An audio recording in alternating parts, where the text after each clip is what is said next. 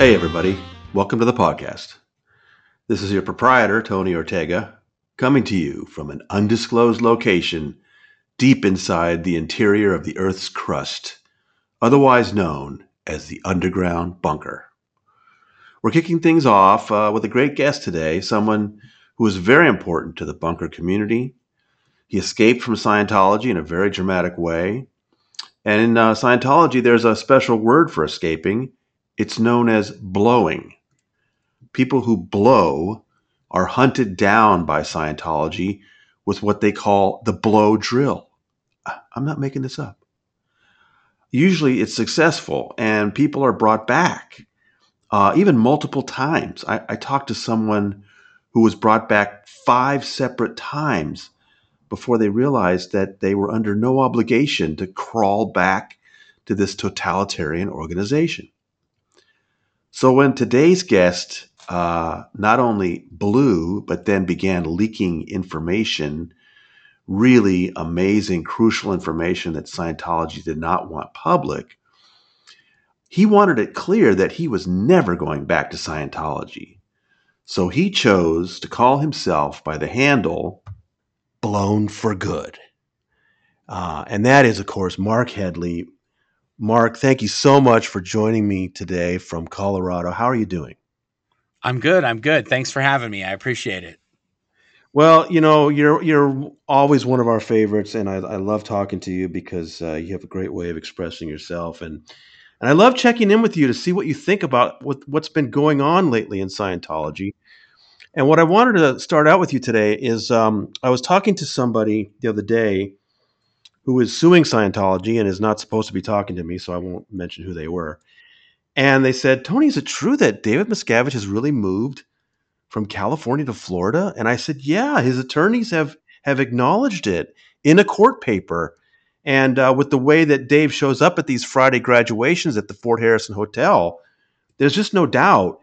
But I still kind of have a hard time wrapping my head around what life must be like for David Miscavige at the Flag land base, where he's actually staying, what his daily life is like, what it's like for the other people.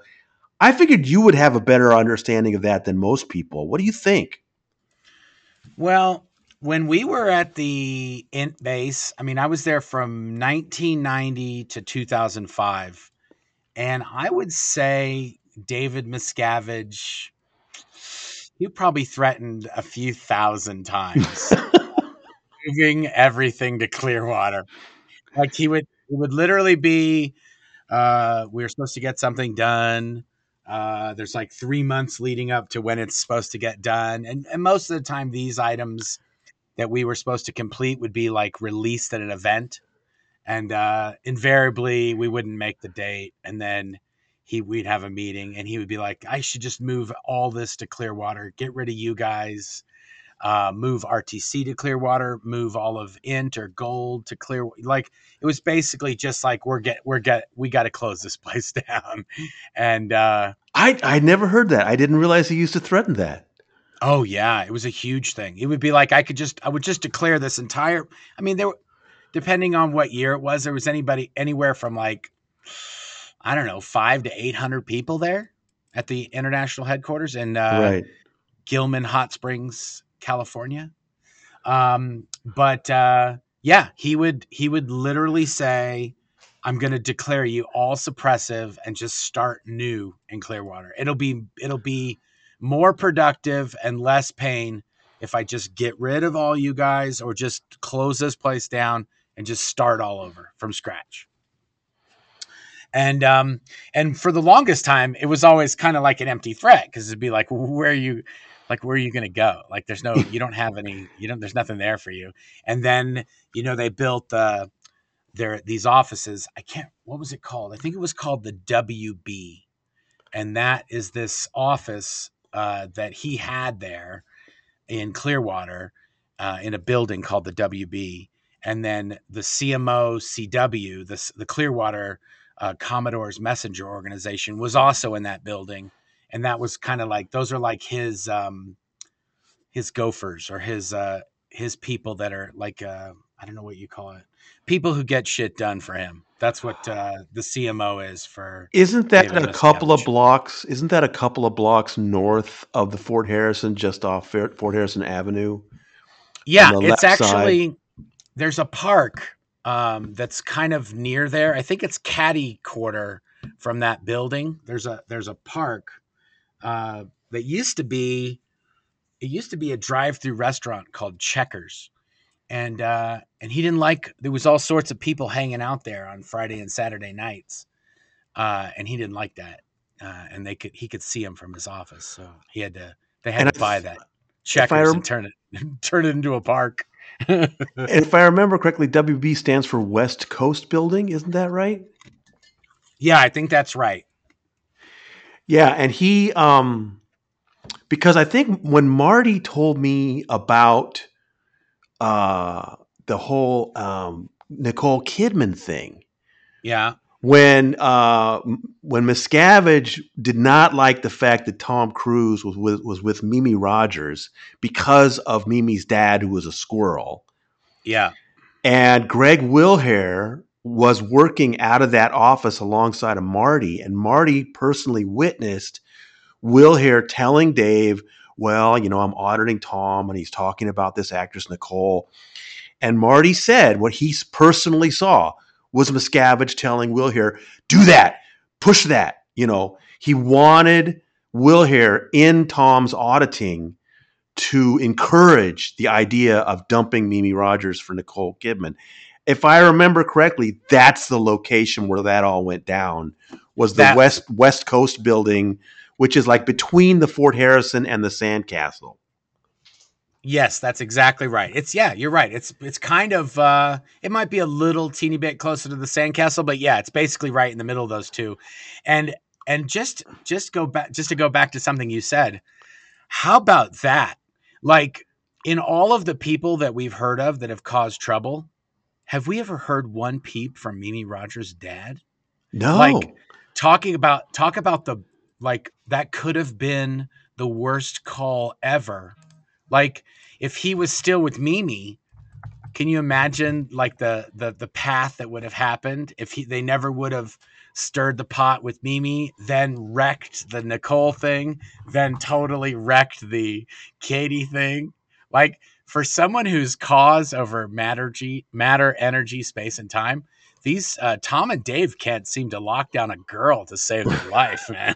And the person, and for the record, the person we're speaking about is Phil Spickler. That's who Mimi's father was, and Yeah. he had a mission, I believe, in Palo Alto, somewhere around there, and then he had gone squirrel, and this is what concerned them so much about Mimi, was that Phil was a squirrel. He died in 2020. Okay. But you're right. There were all those years where he could have said something about how Mimi was treated and everything. Yeah. No, but I mean, literally, they were worried about I mean, I think he had a mission. He owned a mission, her dad, and then Yeah. he just, when I want to say, I don't know, but I want to say probably whenever that mission holder conference went down or when Dave Miscavige started kind of putting the screws to these people who owned missions, um, he likely would have got out, around that time or sometime thereafter. But, um, but yeah, he might have been the least of all of their problems compared to um, well, it's always the dads now that you think about it It too, is the dad, because Nicole's dad was a psychiatrist or a psychologist or something, right? and Katie's dad was a family lawyer, like a family attorney or Who a who clearly yeah, plotted and organized yeah, her escape, right? yeah, yeah. So it's always the dads, but I think I think Mimi's dad might have been the lesser evil of the three dads, Yeah. in the eyes of Scientology. But but yeah, how crazy is that? So yeah, but my whole point was that whenever Dave would say he's going to move to Clearwater, there wasn't really a lot of stuff there. But then they built the WB, and then obviously they built that giant what we always knew as the superpower building, which is also funny because we couldn't call it the SP building, which is Yeah. what in Scientology, what you would always, everything is abbreviation. So flag is FLB, the flag land base. The INT base is gold, which because golden era production was there, or just INT. And so superpower building, that's a no-brainer. That's the SP building. But you're like, oh, well, SP means something else in Scientology. It means a suppressive person. So Right. we can't call it the suppressive person building. So it was always the superpower building. But when we were building when we were designing the superpower building, it used to look like it used to be called the Death Star. It was a giant black windows, black everything Oh, wow. building. Oh yeah, it looked like they have there's a building in Memphis. I think it's just called the Pyramid, but it has I don't remember. It was probably some kind of event center or some kind of destination building. But now it's the home of Bass Pro Shops, and there is a giant pyramid in downtown Memphis. And if you go in there, it's a Bass Pro Shop. So there's boats and fish and shoes and sporting goods and stuff like that. Anyway, the superpower building looked like that.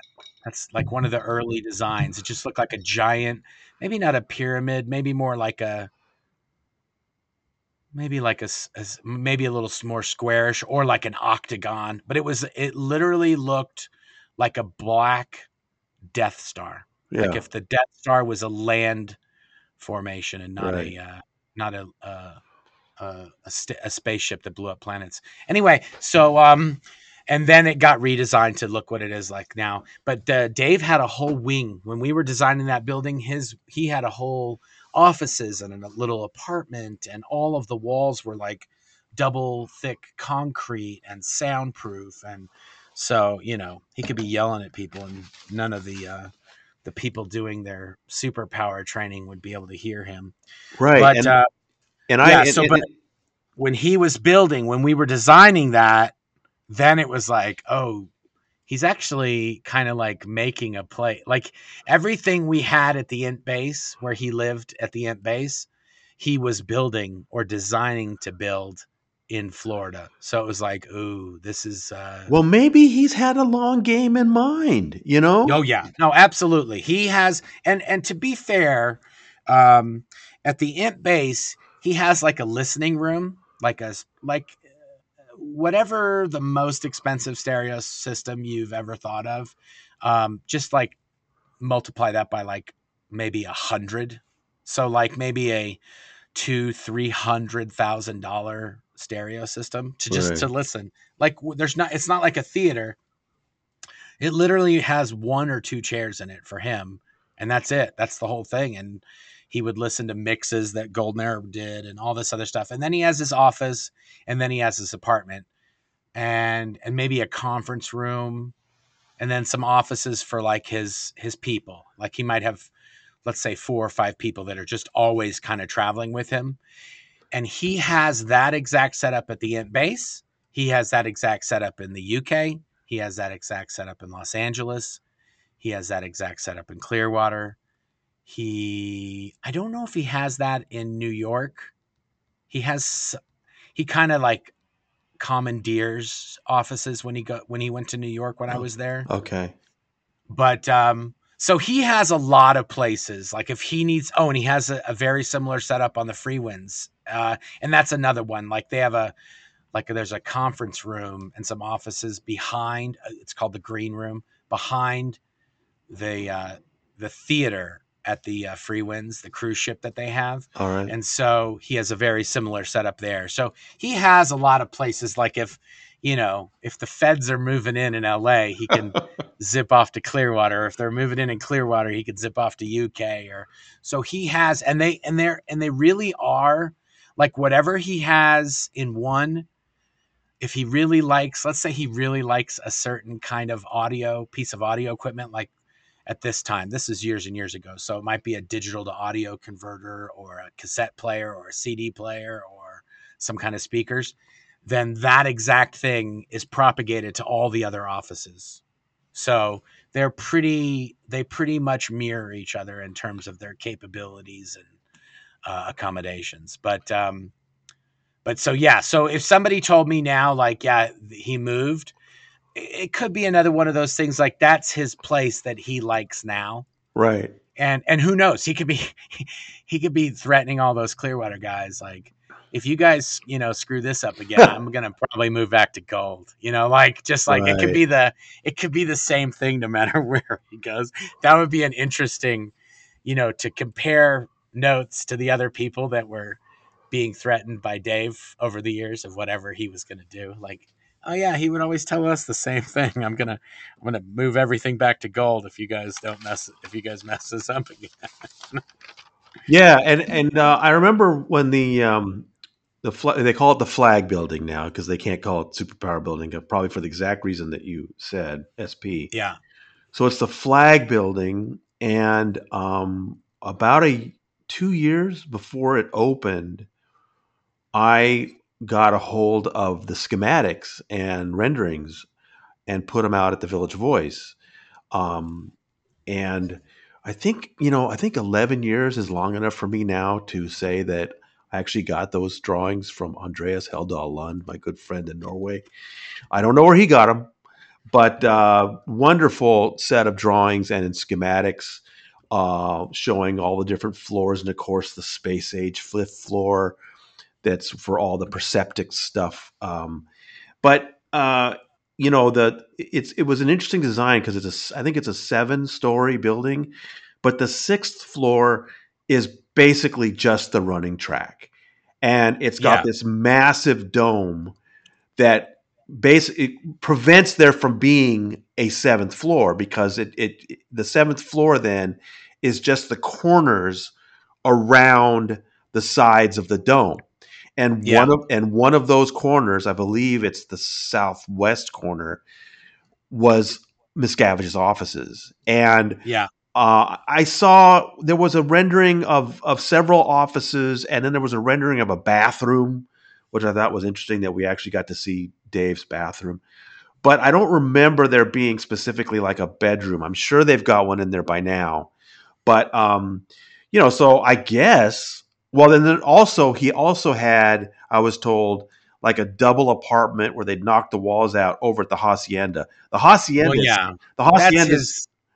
That is his apartment in Clearwater. Was always the hacienda, and that hacienda also has a listening system there at the apartments. and what we mean But by that, the hacienda is one of these apartment complexes in Florida, and I've been outside of it. If you look at it from the outside, it just looks like a very nothing special about it. It looks like middle class kind of apartment complex, but they apparently had knocked out some walls to create some super special apartment for him inside. So I don't know if he's staying there. I think Mike has told me that he doesn't think so, but or if he's literally staying in the flag building. And then I guess what he does, Mark, is he just walks across the air bridge to the Fort Harrison and just pops into the Friday night graduations. yeah, yeah, no, I could totally. I mean, that is also like that's his Beatles moment when he goes to flag graduations. So that's when all the girls and guys are screaming and, oh, Dave, Dave. Like, pretty much anywhere else he goes, he's nobody. But when Yeah. he goes to flag graduation, he's like, big man on campus. He really is the the biggest thing since sliced bread. And so I think more than anything, I think he loves that at Flag, that he's such a big deal.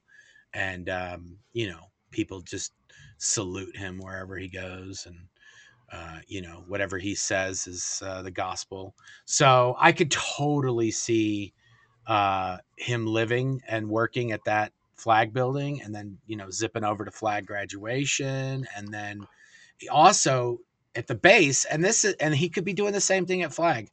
At the base for many years, I was actually on a night shift when I was in the manufacturing division, and so we'd go to lunch at, like, 12, 1 o'clock in the morning. Sometimes we'd be out doing other things on the property at 2 or 3 o'clock in the morning.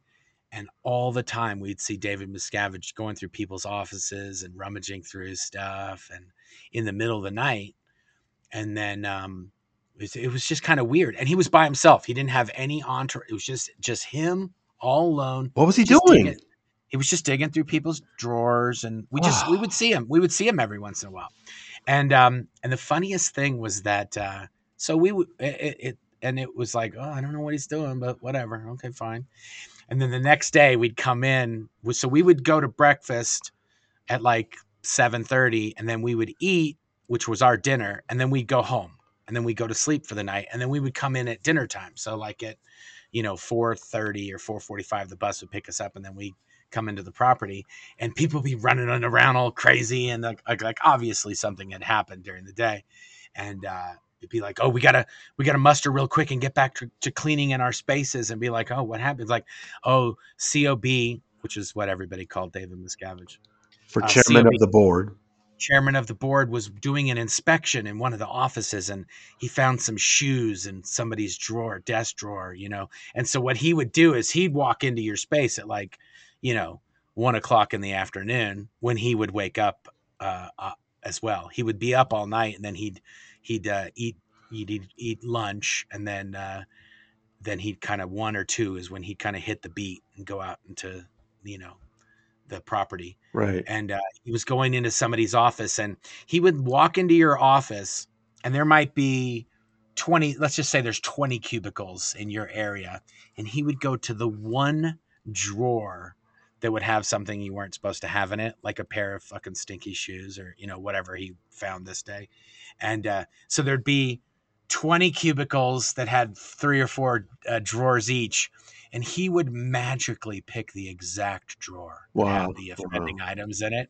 And so everybody thought he had these, Scientology powers, because OT he wouldn't, powers. because he wouldn't pick any other drawers. He'd always just go to the exact perfect one. Wow. And then maybe if he went to a second one, it also would have something in it. And so it was always like this it was kind of a weird thing. It would happen all the time. And so, but as soon as we heard about this, we were like, that motherfucker was digging through the drawers the night before. So he's basically setting up his marks the night before. And he's totally stacking the deck. So the next day when he walks in, the chances, whoever shoes those are going to move them in a few hours is very minimal. So it's a sure thing. He's going to walk in. Everyone's going, yes, sir. No, sir. Is there anything in here I shouldn't find? No, sir. Everything's boosh. Oh, stinky shoes in your desk drawer. You're busted. You're all filthy animals, and you're just like, but so when that happened that one day, it was kind of like, oh, I get it. I know what he was doing last night. He was digging through the drawers. So in Florida, I could totally see him doing the same thing. He's going to go over there in the middle of the night, and he's walking around the Fort Harrison or the Superpower building or whatever. Everyone's going to be a little extra on their toes if he's there. Yeah. And that's the other thing about Flag. And he would always brag about this.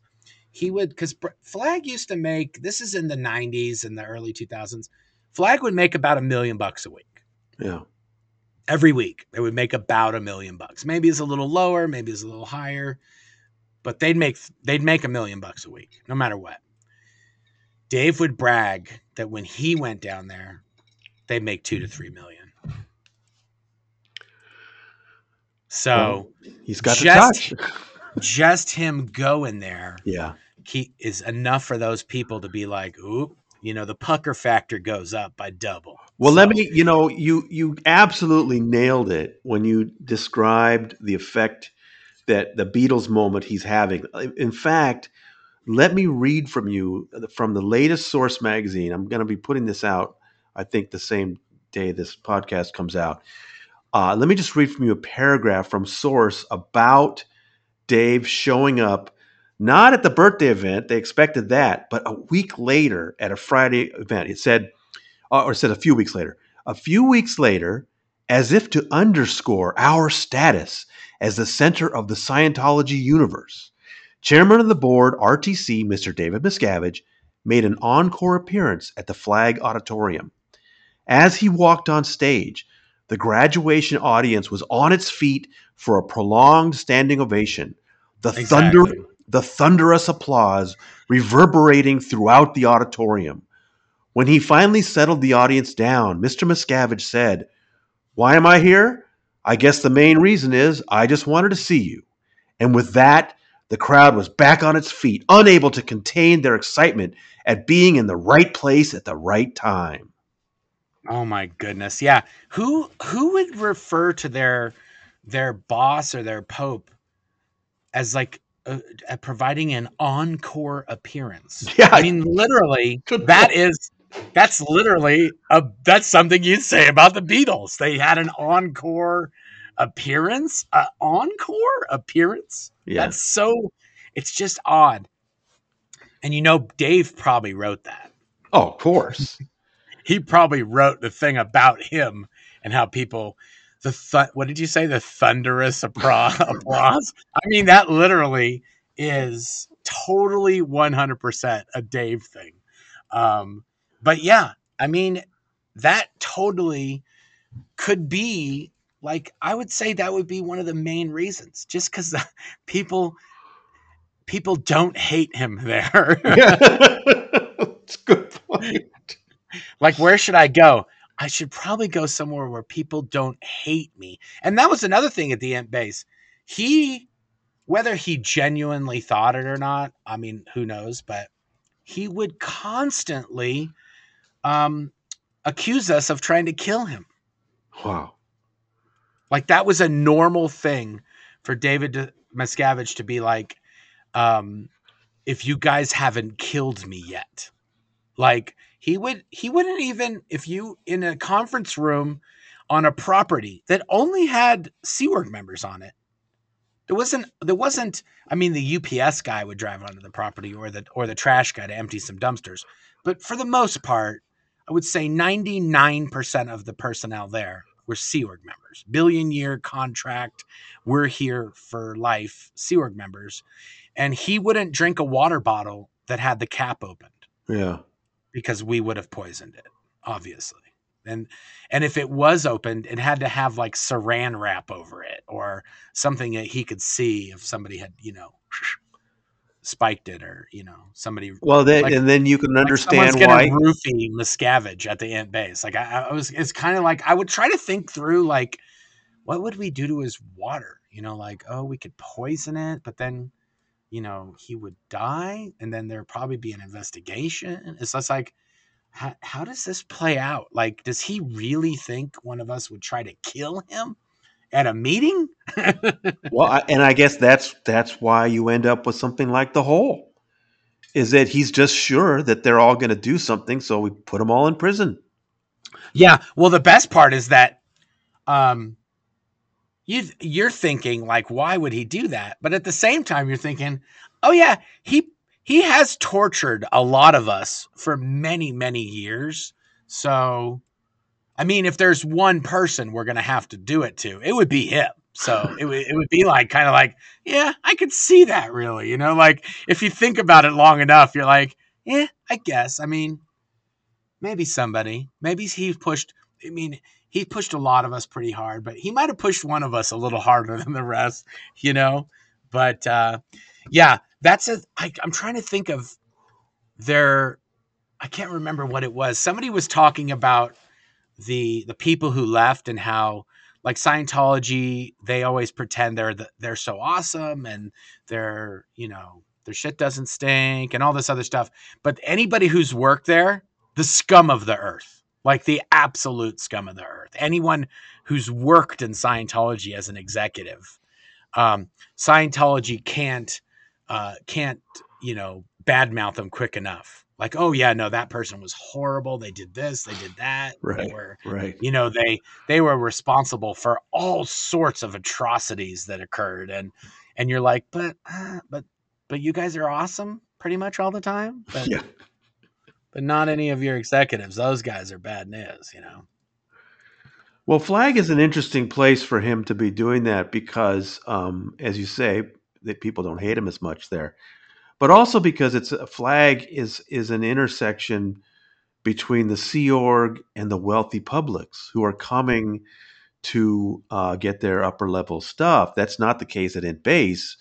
at Flag, you've got these wealthy whales that are coming in from all over the world to be fleeced, basically. And he's increasingly taking on this role of charismatic leader. And this is one thing I think Mike has done a really good job with at his blog, is looking at the way gradually over time Miscavige is trying to take on some of the valence. I'll use a Scientology word.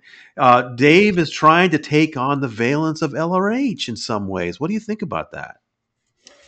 Um, I think that might be pretty accurate. I mean, the thing that's kind of weird about that to me is that when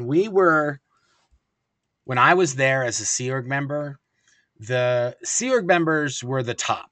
Like in Scientology, you can't get better than a Sea Org member. The people that were public, or these people that pay for Scientology, um, were kind of looked down on. Like they can only pay and do service training or auditing, counseling.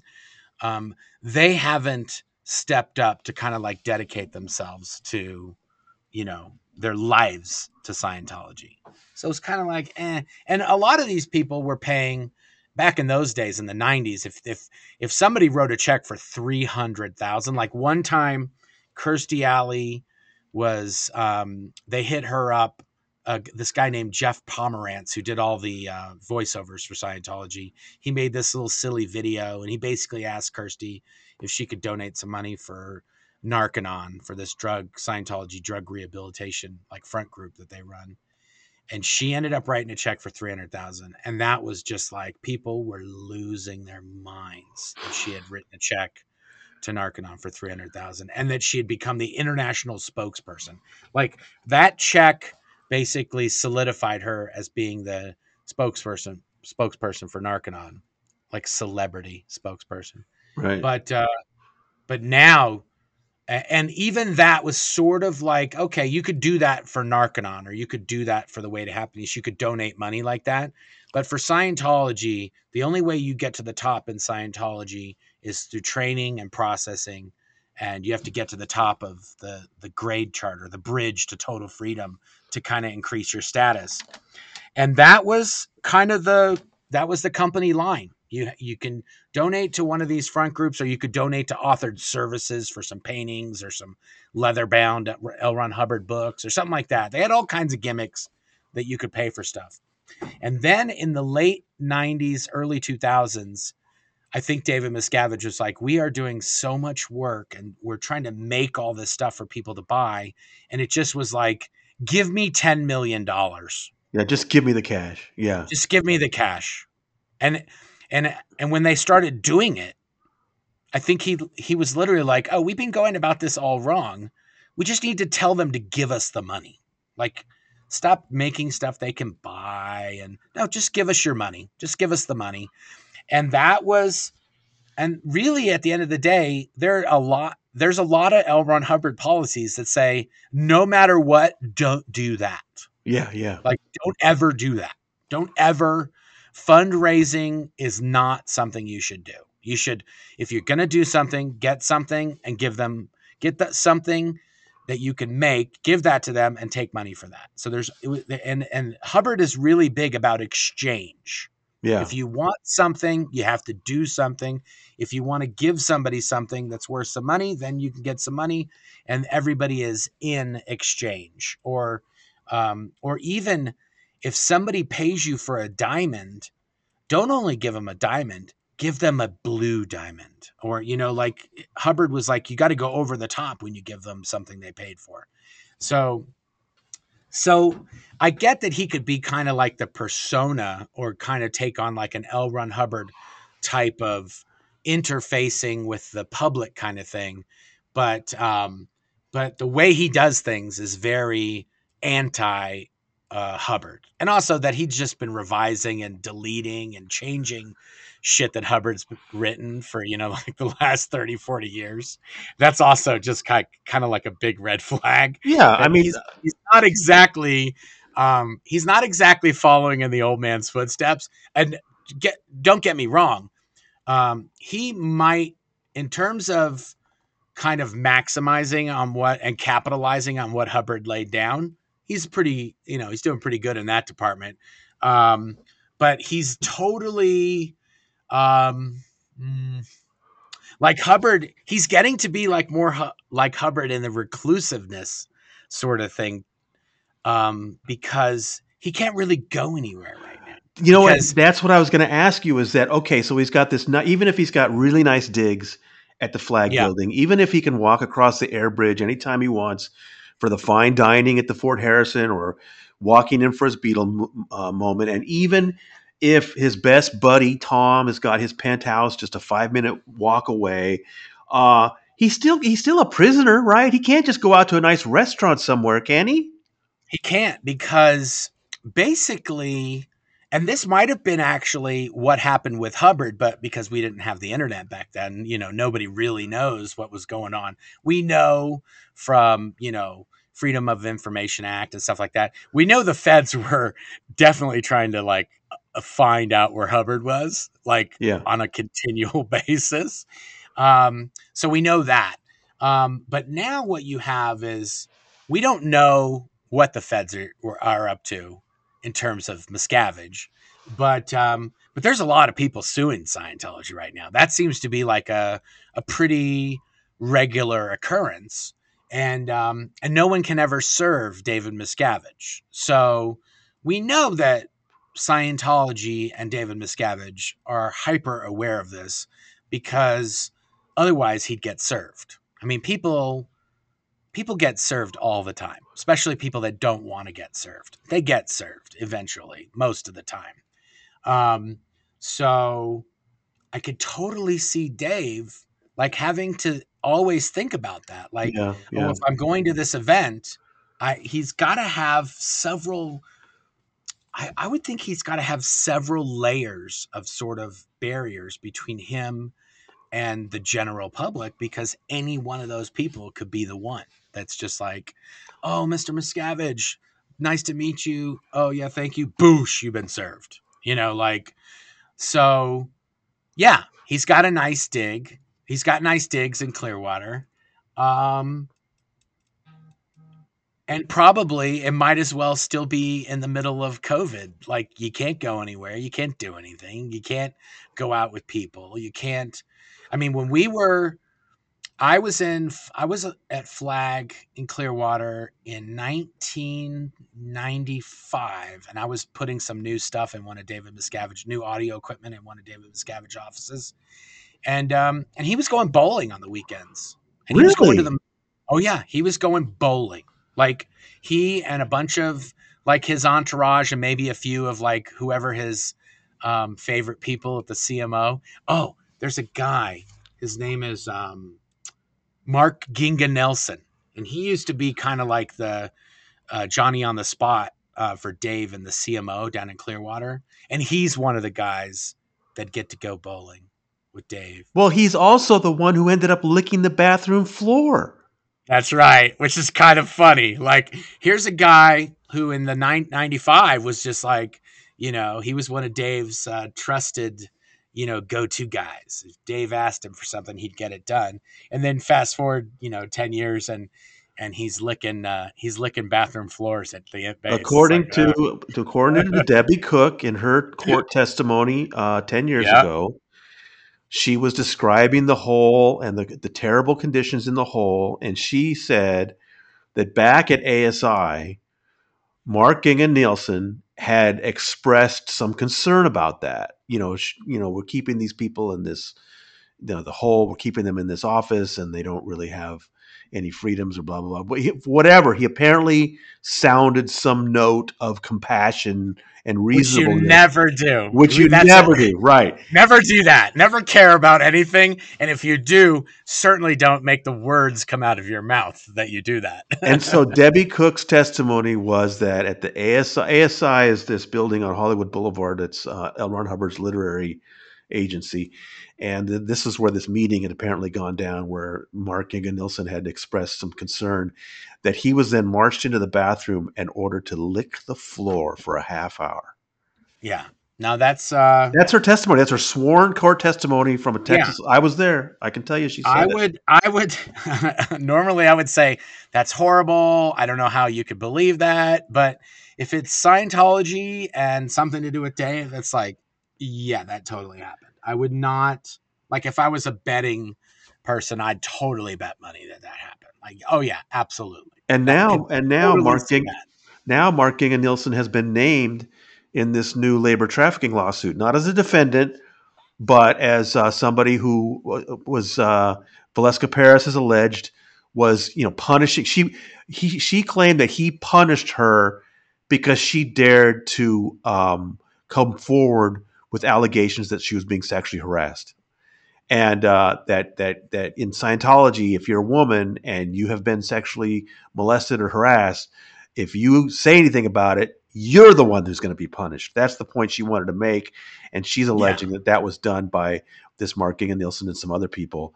And we're still waiting to see what Scientology says on that lawsuit. It was filed a couple of months ago, but the judge gave the Scientology side a little extra time. They're going to be answering in another couple of weeks, so we'll see. That's going to be very interesting. Yeah, that thing about you saying anyone who's harassed like that. There was a girl at the Int base, a Sea Org member, who would go to see her daughter, or yeah, was it her daughter? Might have been her son. I can't remember. I think she might have had a son. She would go see the son at the facility near the Int base, which was called the Ranch at the time. It was about 20 minute drive from the property. Well, she had missed whatever person was going to give her a ride or um, whatever. However, she was going to get there, she missed it. And there was a river that ran along the Int base property, and that river pretty much went all the way to where the ranch was. And so she just walked down the riverbed, which could probably take a few hours, maybe an hour or two at least.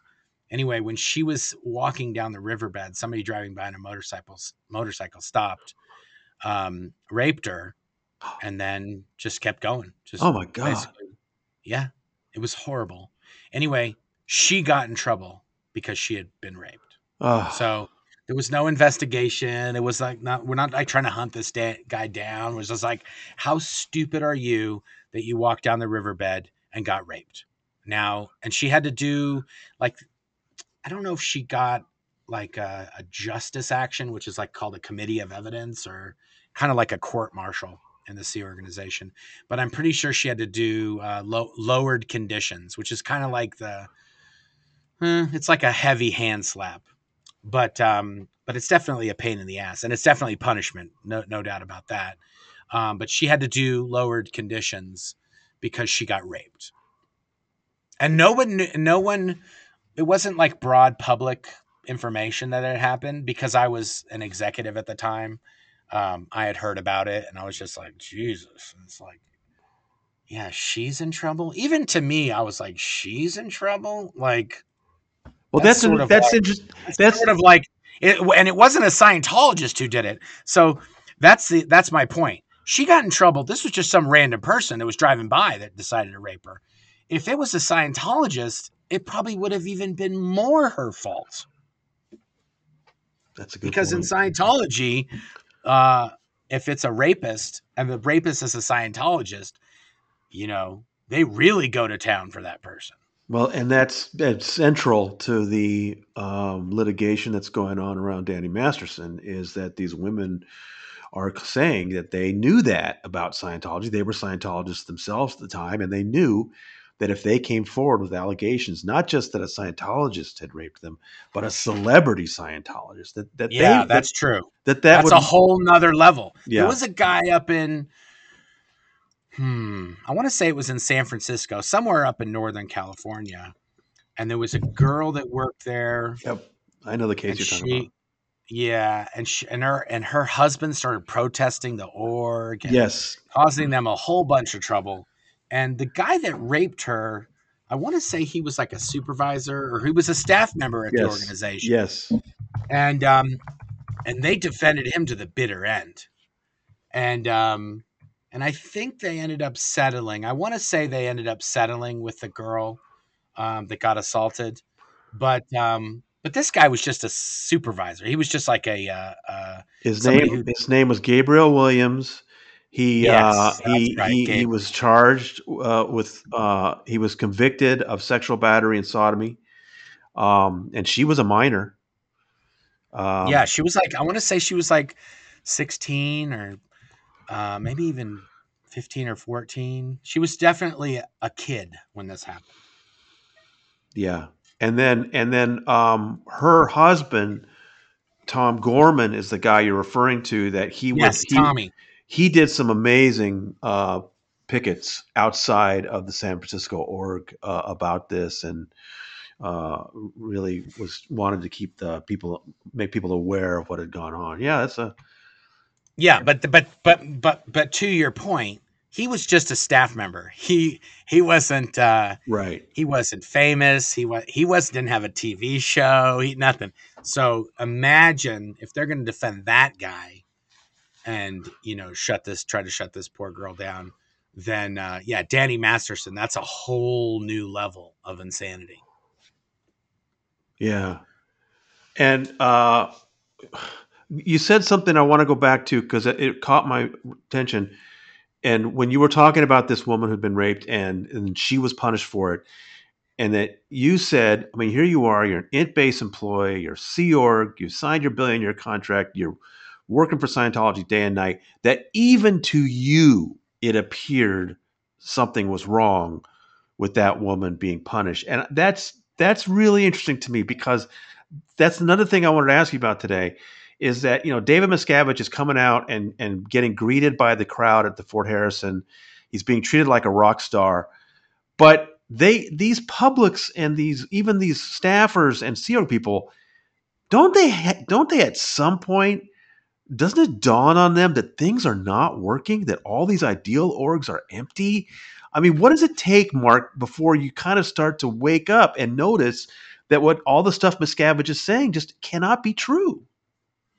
Yeah, I don't know. I mean, at the Int base, we kind of got to see behind the curtain because we're seeing the numbers. We don't get to see the orgs really that much because you're at the Int base. So you're not at Cincinnati, you're not at the New York org, but we see the numbers coming in.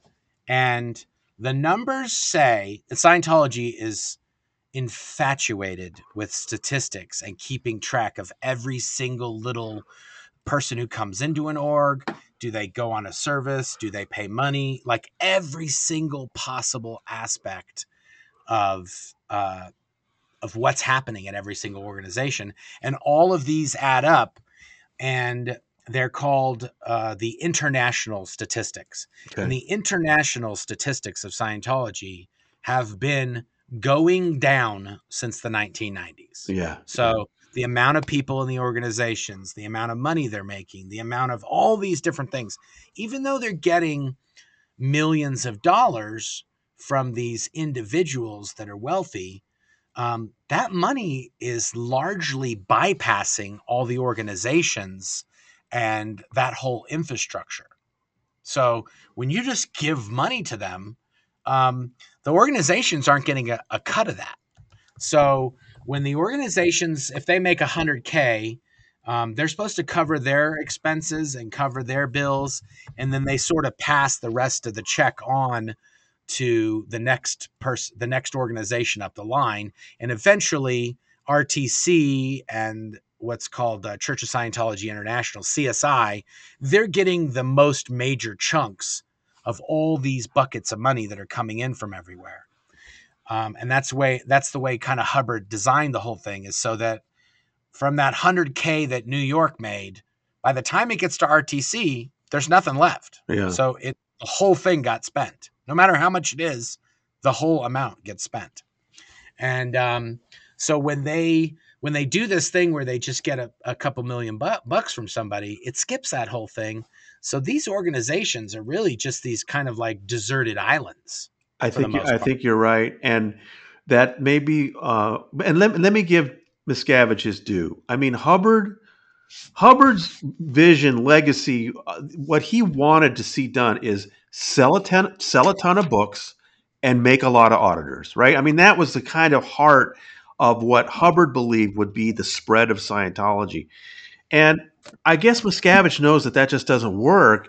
But what he's very good at is getting huge donations from wealthy people. And I know because I kind of keep track of this. And I will tell you that as the overall movement has shrunk and these ideal orgs have gone quiet, the number of people giving $1 million plus donations has actually increased in recent Yeah. years. It's amazing. Yeah. Well, and that's the other thing. So remember when I told you before that Flag would make $1 million a week? Yeah. So the other part of that is that everybody else would make $1 million as well. So Flag itself, the Flag land base, or FSO, really the Flag Service Organization, was the main, moneymaker in Florida, right, which is in that fort, which is pretty much that Fort Harrison building and the Sandcastle, because those are the two places where they were doing things that would make money. So they would make $1 million.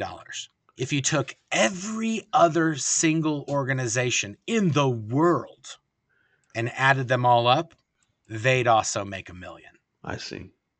So my point is that even if they made $1 million a week, that was Flag. So let's say Flag pulls in 50 mil a year, and then everybody else pulls in 50 mil a year, then you're talking about 100 million a year. David Miscavige is just like, forget all the nonsense. We just hit up 10 guys for 10 million and we're done. Yeah. That's it. Right. We just did it. Yes. We did a whole year's work with no one, with some ASI people or some, whoever the person is that actually talks to these guys. Right. And that's why he's got everybody on Student Hat and Survival Run.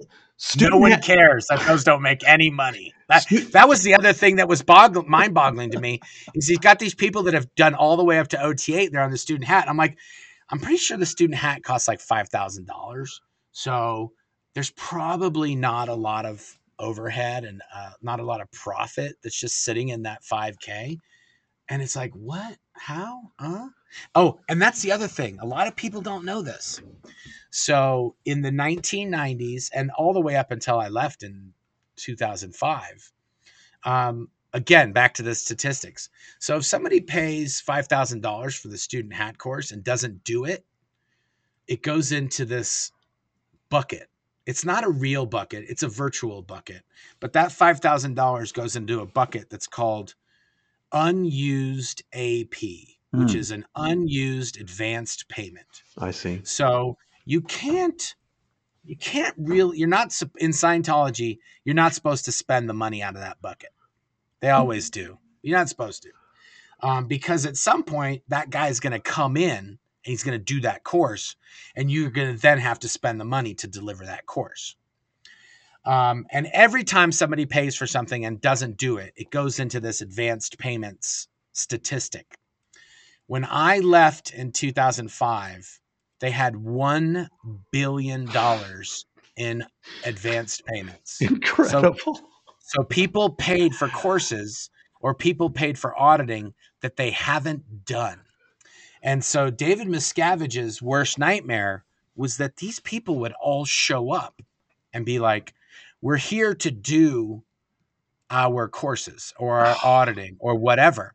Well, based on how much Scientology, like if we just use the metrics that I talked about, you're talking about $100 million a year between Flag and all the other orgs. So you're talking about 10 years of no income. Like if everybody in Scientology just said, no, we're not paying anymore, we're just going to do what we're owed. Like we're going to do the services that we'd already paid for 10 years, Scientology would have not a penny of income. And that's the other part. Hubbard said, don't spend that bucket, because when those people come in, when the chickens come to roost, we're going to need to be able to feed them and pay for, all the things that have to do with delivering that $1 billion worth of things. So So I think to I think distract Miscavige, them, yeah, I think at Miscavige is just at a point where we got to get $1 billion worth of reserves because it's sooner or later we're gonna have to deliver $1 billion worth of no, services to but pay for. he's got them too busy with these low level nothing courses, student hat, survival rundown, and what's the third one that he's always got them they got to work on? Well, The that's basics, no, there's a third one, but they call it the knowledge and something then he wants golden. them to come to flag for the L's and the Yeah, cause resurgence rundown, which is running around a pole. Is he's just trying to keep them busy while he gets the big donations. It's kind of amazing. Well, listen, yeah. The other thing. Well, go ahead. this is great. I feel like we just scratched the surface. Your anecdotes are always so wonderful, Mark. Um, but I think there's a lot of interesting things going on with Scientology right now. There's some very interesting litigation, and I just love getting your perspective on it because, one of the things that comes through from your stories is Scientology doesn't change. If you want to understand what Dave is doing today, you need to talk to somebody like Mark Headley about what Dave was doing 20 years ago because he has certain patterns, doesn't he? Yeah, he really does. They do. They are kind of. They do have handcuffs on in terms of the. Hubbard really did clearly say whatever he wrote can't really be changed. So David Miscavige has been able to kind of rewrite or edit things here and there over the years. But some of the things Hubbard said, everybody knows he said that. So it's a little hard to revise or to delete some of those things.